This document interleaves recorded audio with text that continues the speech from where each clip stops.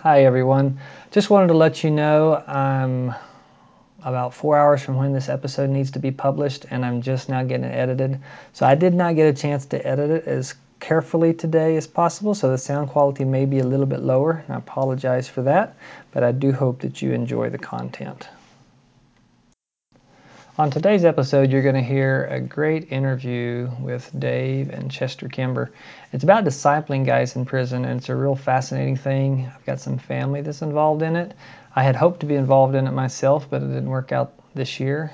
Maybe there'll be a chance in the future. So here's Dave and Chester. Hope you really enjoy it.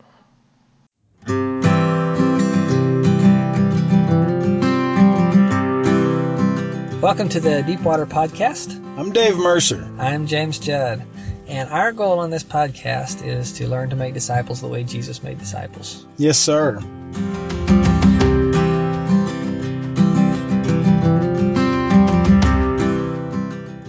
Welcome to the Deepwater Podcast, where we learn to make disciples like Jesus did. I'm Dave Mercer, and today James Judd is taking a break. Well, he's probably working on another project related to this podcast, but he's not on this one. Today we have a guest, someone who geographically doesn't live that far from James compared to myself, Mr. Chester Kimber out in New Mexico. Chester, say howdy to the crowd and introduce yourself if you would. Well, thank you, David. My name is Chester Kimber. I live just about 20 miles north of James, which is near the big city of Amistad, New Mexico, which has one or two people living there. All right. One or two. Okay. Yeah. Not real sure. Now, is that the rural population, or is that the town, the in-town vote? That's the in-city town, yeah, in the city limits of Amistad. Okay. So maybe I live 10 miles from there. So. Okay. So maybe in the suburbs. Okay. In the suburbs. Yes. Okay. Well, thank you for sharing that.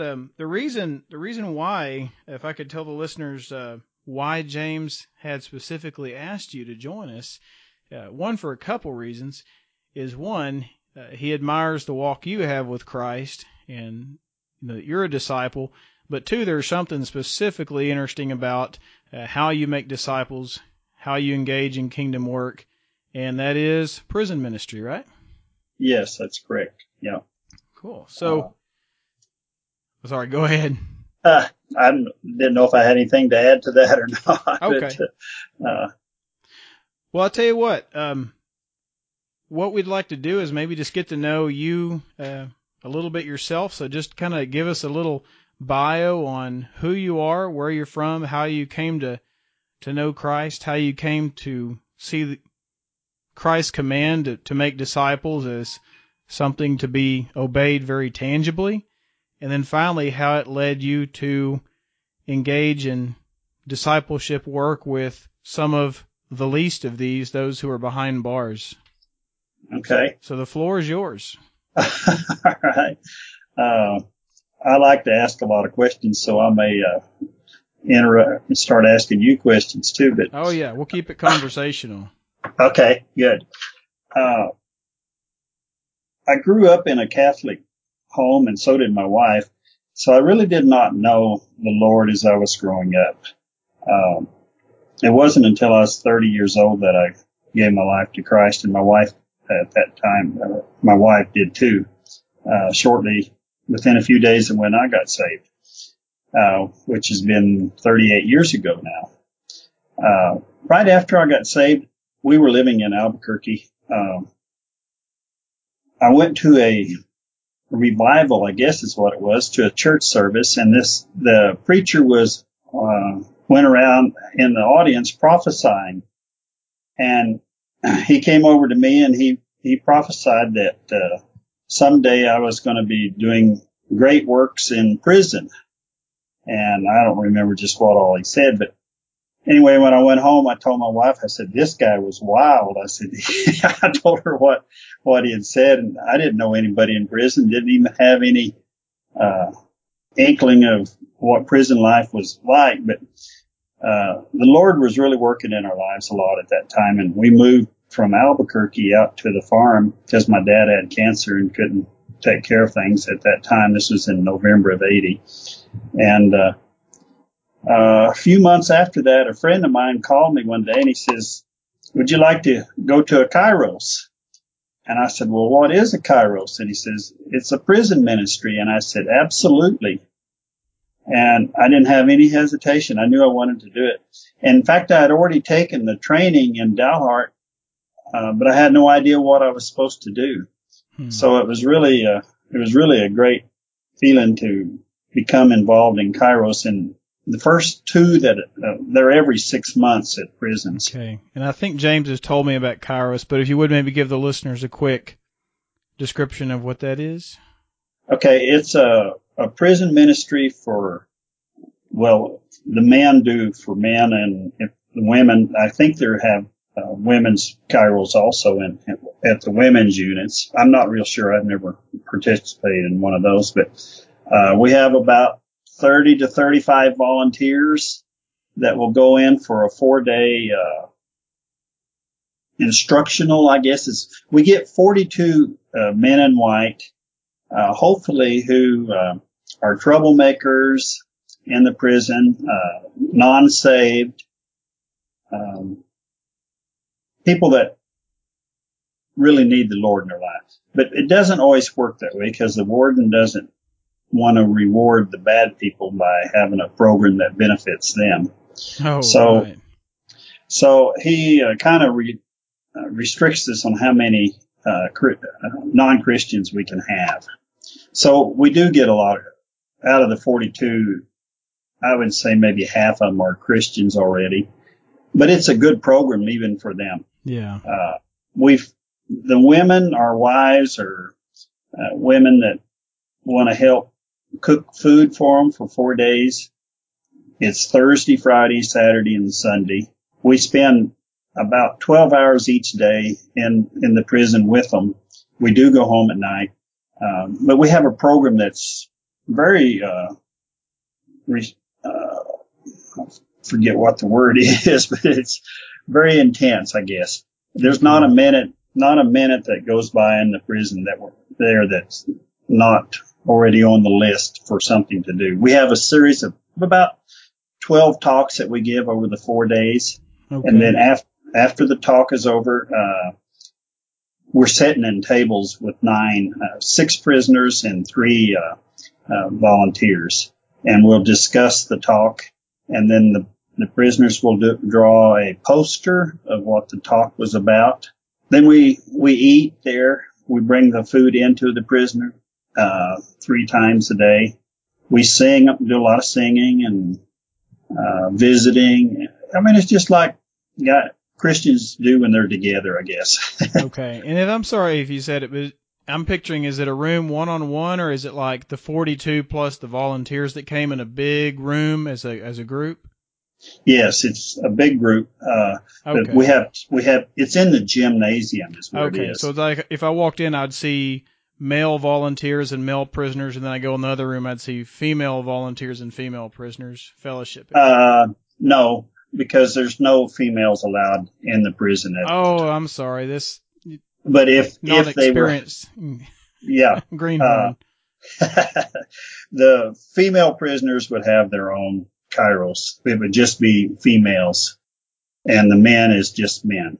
Okay. So the prisoner, there's no females or men mixing in the prisons in TDCJ in Texas anyway. I doubt there isn't any prisons. No, that was just a goofy question on my part. For some reason, I thought they were co-ed prisons, but.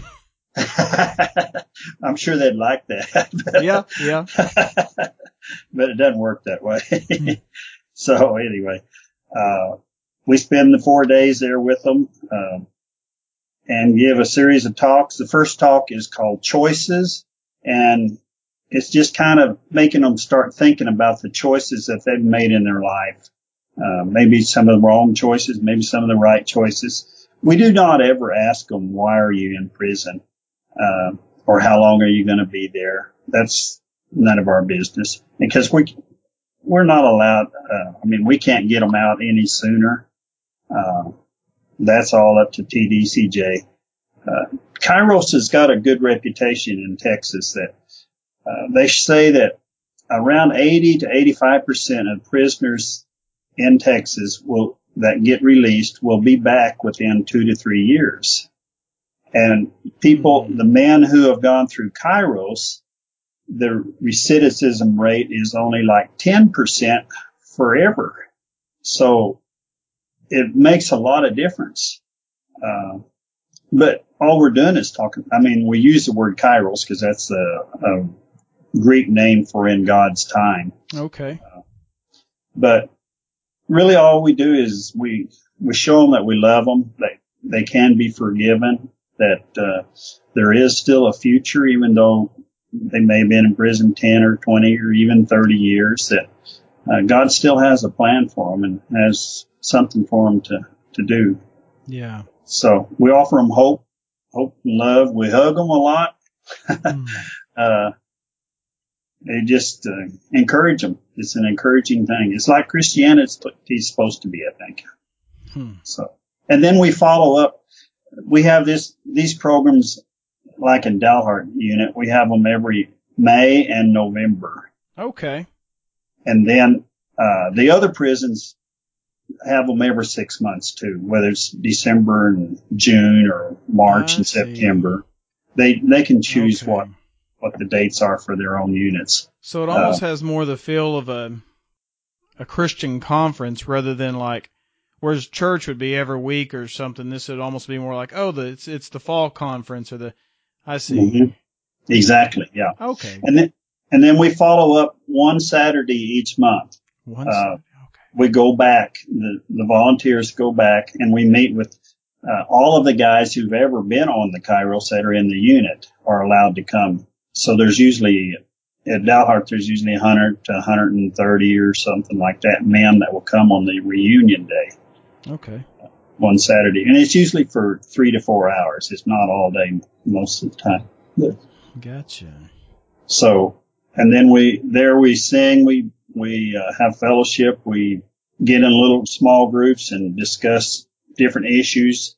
It's very interesting, actually. It's very beneficial to even us, the volunteers. Yeah. So the gateway, if I was new, I couldn't come if I was a prisoner who'd never been, I would have to wait till the fall or I'm sorry, you said May or November. I would have to wait, and that would be kind of like my gateway. I would go through that, and then I would have the privilege of being able to go to the reunion every month. Yes, okay. Exactly. But David, there's like 300 to 400 men that want to come to this program every time, and we only get to take 42. So there's a long waiting list, unfortunately. But eventually they'll get taken, I think. But yeah, it's not like, I mean, I wish we could take all 300 of them each time, but we can't. I mean, there's not room, and it's an expensive program too, because we have to feed all the prisoners for for that many meals. Because I'm guessing it wouldn't be bureaucratically, it probably wouldn't be appropriate to ask the Texas taxpayers to say, hey, let's fund this Christian ministry. So y'all are actually like bringing the goods, so to speak. Exactly. Yeah, we bring the goods and we pay for the goods ourselves, or we get donations from other churches or I see.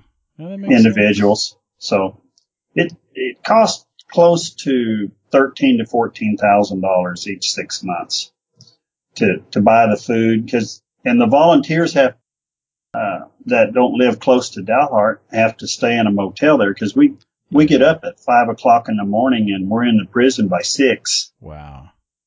So it's something everybody has to stay there close to Dalhart. And we have our headquarters is at a local church here that allows us to use their church facilities for the weekend, because we give away close to 2,000 dozen cookies during this weekend. Did you say 2,000 dozen? Yes. That's a lot of cookies. Yeah. And there's a lot of artwork that the women do. I mean, it's just amazing what all goes on. It's hard to describe, but it just shows them that the men that they're loved, that they're still loved, even though they're in prison, they can still be loved. Gotcha. So,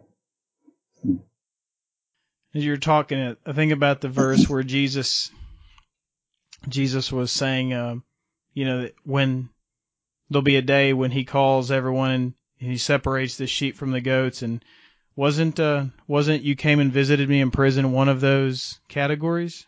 yes. Yeah. Wow. That's tangible.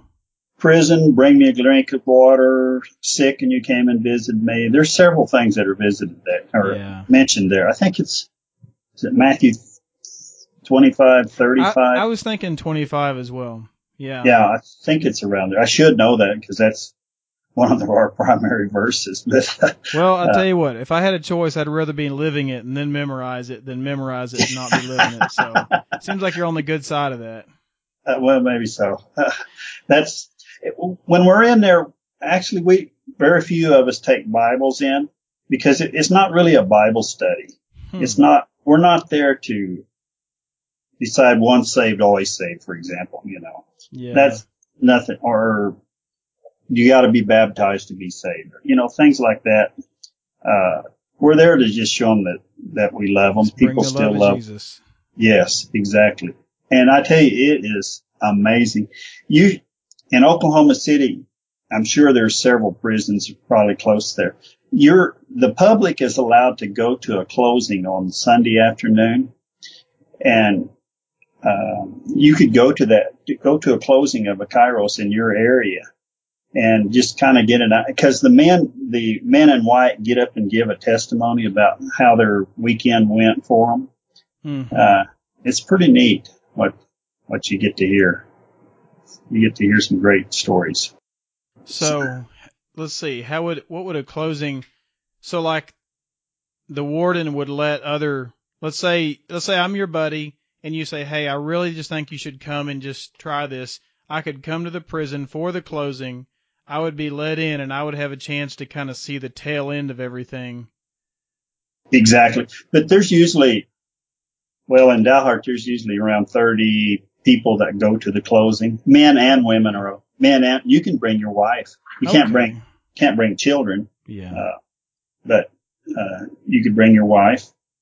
You can bring other friends. But you have to, if you think you are interested sometime, you have to get a hold of the leader up for that weekend and tell them they'll want to know your driver's license number. I see. Something like that. Maybe like a background check or something. Yeah, it's pretty simple. They don't do much for that because it's just a closing. Yeah. But that's how a lot of guys that are working now on Dalhart, they started out by going to a closing and God just touched them there and they decided they wanted to do something to help. And so they're now team members. Cool. So it works out pretty good. Yeah. One thing I really like about what you're saying is, if it sounds like God, he gave you a very clear word that, through prophecy that you were going to do this. So if that's what God's given you to do and that's your bread and butter, that's great. I kind of like the idea that it almost sounds like it doesn't have to be the only thing you do, because you have your big event in the fall, or I should say the spring, one in the late fall, and then once a month that kind of frees you up that, well, hey, I'm also working with internationals, or I have this or that going. I know I spoke with a group once that was doing this, and if you couldn't come during business hours, you couldn't really participate. So this sounds like a really good format for working folks and retired and just kind of wherever you're at in life. It is. The problem that if a guy has a job, a 8 to 5 job, it may be hard for him to get off Thursday, Friday, and and the weekend. So unless he plans ahead and says, okay, I want my 2 days off in November and 2 days off in May or whatever. I see. You just have to plan for it. Yes. Okay. But yes, we do. There's a lot of the guys that do a lot of other stuff. There's pastors that are helping us. There's a lot of lay people. It's really a lay person led ministry. The pastors, even though they come and give talks. They're never really the leaders of the weekend. There's usually a guy in fact, the guy that we just had lives in the Dallas area, and he was an ex-offender that was in Dalhart for like 10 years. So he's done well. He's been out now for 10 or 12 years and has a good job and has a wife and kids and just a regular guy now. Gotcha. But he does a lot of ministry work in the Dallas area, prison ministry work. Him and his wife are always going to different prisons there and doing things. So it's a wonderful ministry. Very rewarding. It's a couple things that's funny to hear is, I know those of us who have never been in a prison, or maybe even, frankly, maybe never even had a close relationship with someone who's gone to prison, like a family member or friend. I think we get all of our image of what that looks like from TV and from movies. And, it's interesting to me to hear you talk about how these guys are, they're really wanting to come. The waiting list is long, even for maybe the ones we would consider, hardened or whatever. And, when they get there, they're eager. They want to be loved. They're hugging. Like, in my mind, this kind of bucks against the stereotype from all the too many movies I've watched. Yeah, that is so true.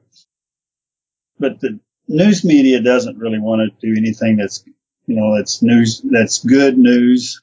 They focus on what the bad news is. But in Texas, almost half of the prisons have Kairos in them. It's not just like we're the only ones in the state. Yeah. We're a relatively new one, but there's still prisons that don't have Kairos, and it's hard to get volunteers to spend that much time, and it costs some money too to do it, but it's the most rewarding thing I've ever done. Wow. That's for sure. That's the big statement that I don't doubt that you means. That's big. Yeah.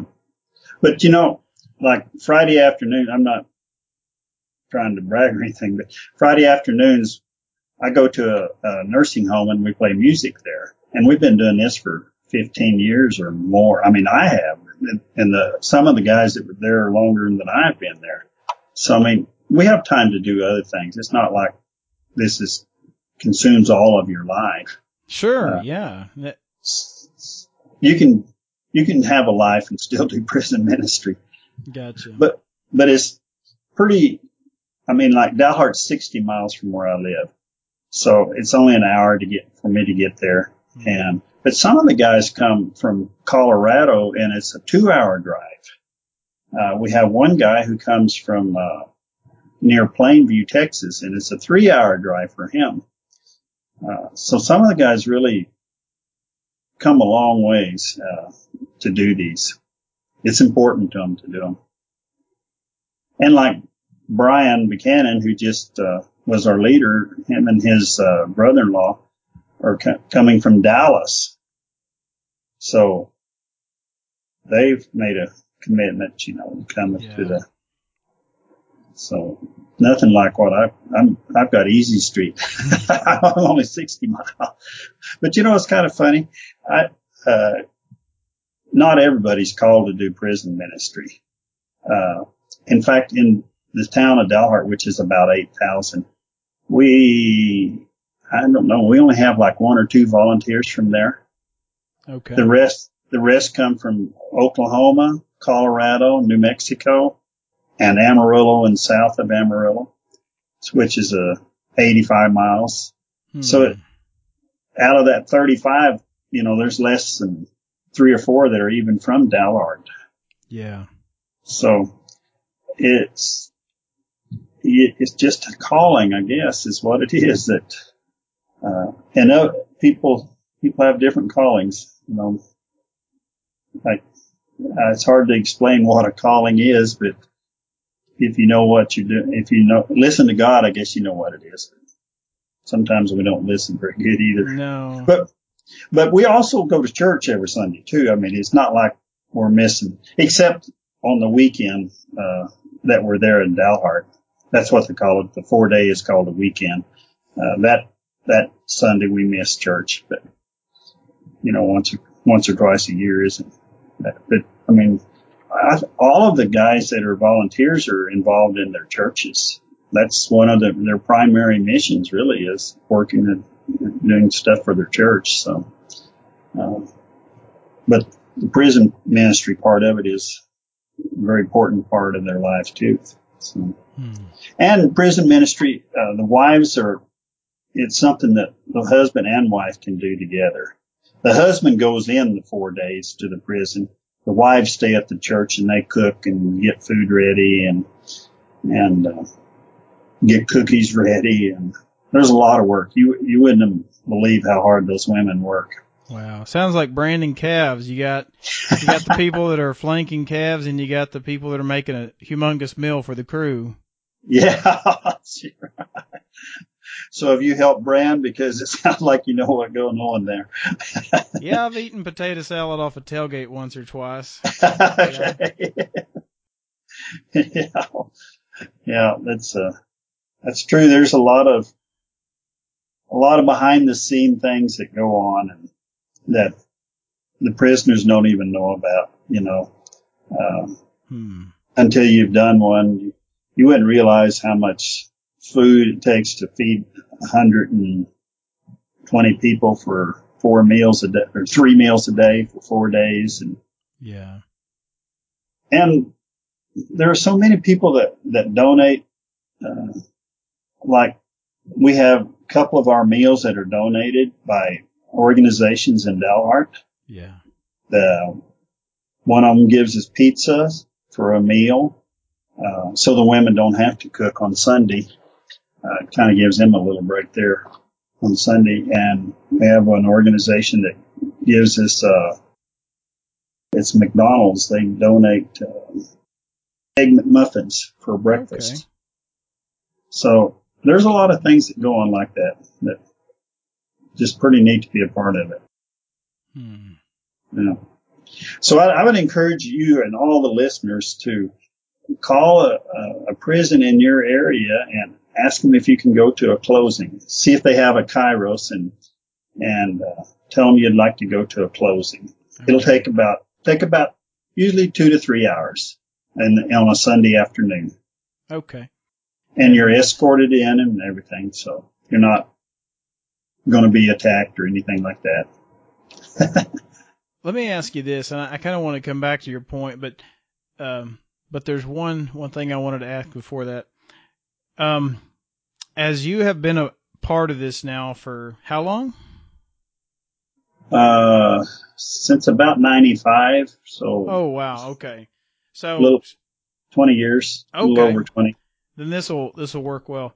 In the context of making disciples, have you found that being a part of Kairos,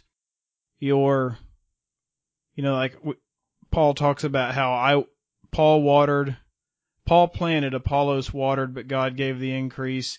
Mm-hmm. Have you found that you have just done like mainly sown seeds in guys' life, or have you ministered to the same guys for years and years and just been able to see not progressive growth, but been able to work with them and continue to invest in them in almost like a discipleship relationship where you're seeing them once a month? Or do you find that very rarely do you work with the same people and you're just like, well, Lord, I sowed seed in this guy. Next month I'll sow seed in another guy? Or is it an even mix? Probably close to even. There's certain guys that you kind of bond with, I guess, they want to see you when you come in on the reunions and visit with you. But they feel comfortable with all the volunteers, all of the prisoners do. I mean, they don't have to be me each time. There's 10 or 15 or 20 guys there that they know well and they've been around and it's amazing how fast they get transferred out of one unit and sent to another unit. So they don't always stay a long time at Dalhart, for example. But we have had some guys that were, well, we got a guy, I think that's getting out in next month who's been there since number 1 or 2 on Kairos, and we're at number 36 now. So we've been doing Kairos since about 2000. Wow. And he's been there. This guy's been there the whole time. Wow. So, but he's getting released here pretty quick. We told him that, I saw him the other day or a week or so ago, and I told him, I'm going to call the parole and tell them to have you stay because we can't do without you. But he knew I was kidding. Yeah. And the parole don't listen to us anymore. We're not, parole doesn't probably even know Kairos even exists. Oh, they might. I don't know. I mean, we're not allowed to talk to the parole officers. I have no idea who they are. We can't write to them or call them. There's lots of rules involved. We cannot contact their family members while they're in prison. We can, when they're out of prison, we can help them in any way that we want, because it's not illegal to help them. It's just while they're in prison, there's lots of rules that we think. I mean, we can't help them financially. We can't send money, put on their books. We can't we can write them. That's about the only thing we can do is write them and encourage them. And if we're a volunteer there, then we can go in and see them once a month for a few hours. But so to follow up on something you were saying just now, have you had the honor or the experience of getting to interact with someone who has been in Kairos, has gotten out of the system, come back into life outside of prison, and continued to either have just a friendship or invest in them? Have you ever had a chance to do that? Or yes, will this be a first? Oh, yeah. No, the Brian was our leader. I've visited with him a lot on the phone over the last 15 years, and we had 2 other guys that had been in Dalhart over the last 5 or 10 years, and they helped on our last Kairos in May.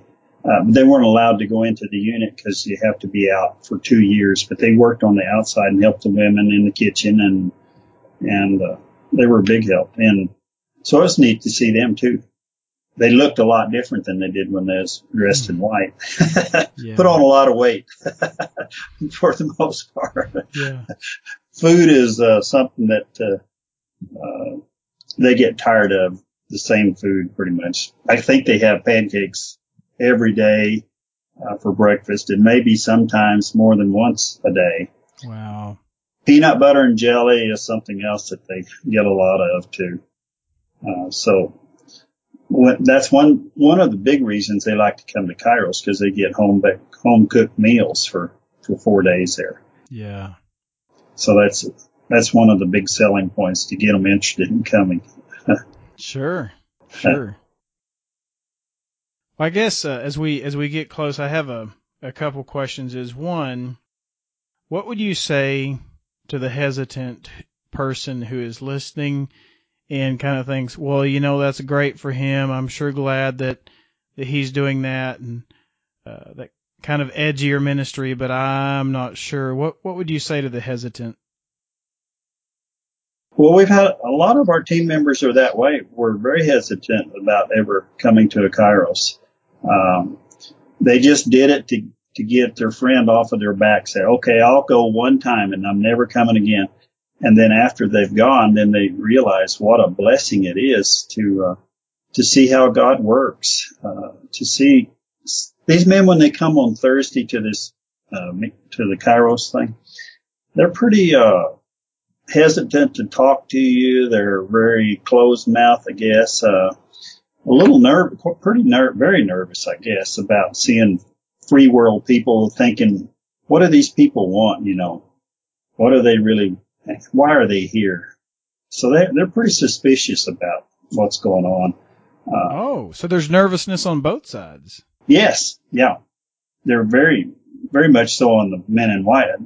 The team members are not very nervous unless it's their very first one, and they might be nervous a little bit. But yeah, I've been doing this for 20 years. I've never had anyone threaten me or even be even seen a fight or anything happen in prison. Yeah. So I'm not a bit afraid when I'm in the unit. I'm just very relaxed, and the other guys are too. I mean, Okay. there's a lot of us that doing it. It's So if you're nervous, step 1, chill out. Step 2, trust Jesus. Step 3, watch less Law and Order. there you go. You're very good. Yeah. Well, most prisons don't have enough volunteers to spread the word, and so I would encourage people to check into it. They can call the chaplain at the unit, and he'll put them in contact with who the people are with Kairos. And if they're not interested in doing Kairos, there's other volunteer things that going on in the prison too. There's classes that people teach. There's prison fellowship, which is a great ministry. There is a lot of good ministries in the prisons, but people don't hear about them because most people don't even want to hear about anything about prison. So, Yeah. but there's a lot of good stuff going on. A lot of Christ-centered stuff that's very neat. It's a blessing. I'll tell you, I haven't been to a single Kairos that I haven't cried at. Wow. Because it just touches my heart. When you see an old rugged guy that's been in gangs all of his life give his life to Jesus right there in front of you, man, I tell you what, that touches my heart. It gets me every time, because there's a new name written down in glory then. And yeah. It's neat to see it. It's an exciting thing. Well, this has been one thing that if people have been listening to a lot of these Deepwater podcasts, one thing that's different today is I feel like today's very nuts and bolts. Here's a very specific thing you can be involved in. Here's kind of the logistics of it. And while that's been a little bit different flavor from what we've talked about, I don't think you can get away from the fact that if you're going to make disciples, it's not just this vague thing of, oh, I'm going to go to the nations. No, it happens with a person. It happens in a place at a time. And if we're going to, Jesus said, go make disciples of all nations and teach them to do everything I've commanded you. And how much did Jesus have to say about ministering to the least of these? It wasn't just find people who they'll never have to ask you for, same socioeconomic status, same hobbies, same neighborhood, house worth approximately the same amount of money. You can't get around ministering to the least of these, I think, no matter what your calling is. And so this has been, I think, a good opportunity for us all to be reminded that how should we say it?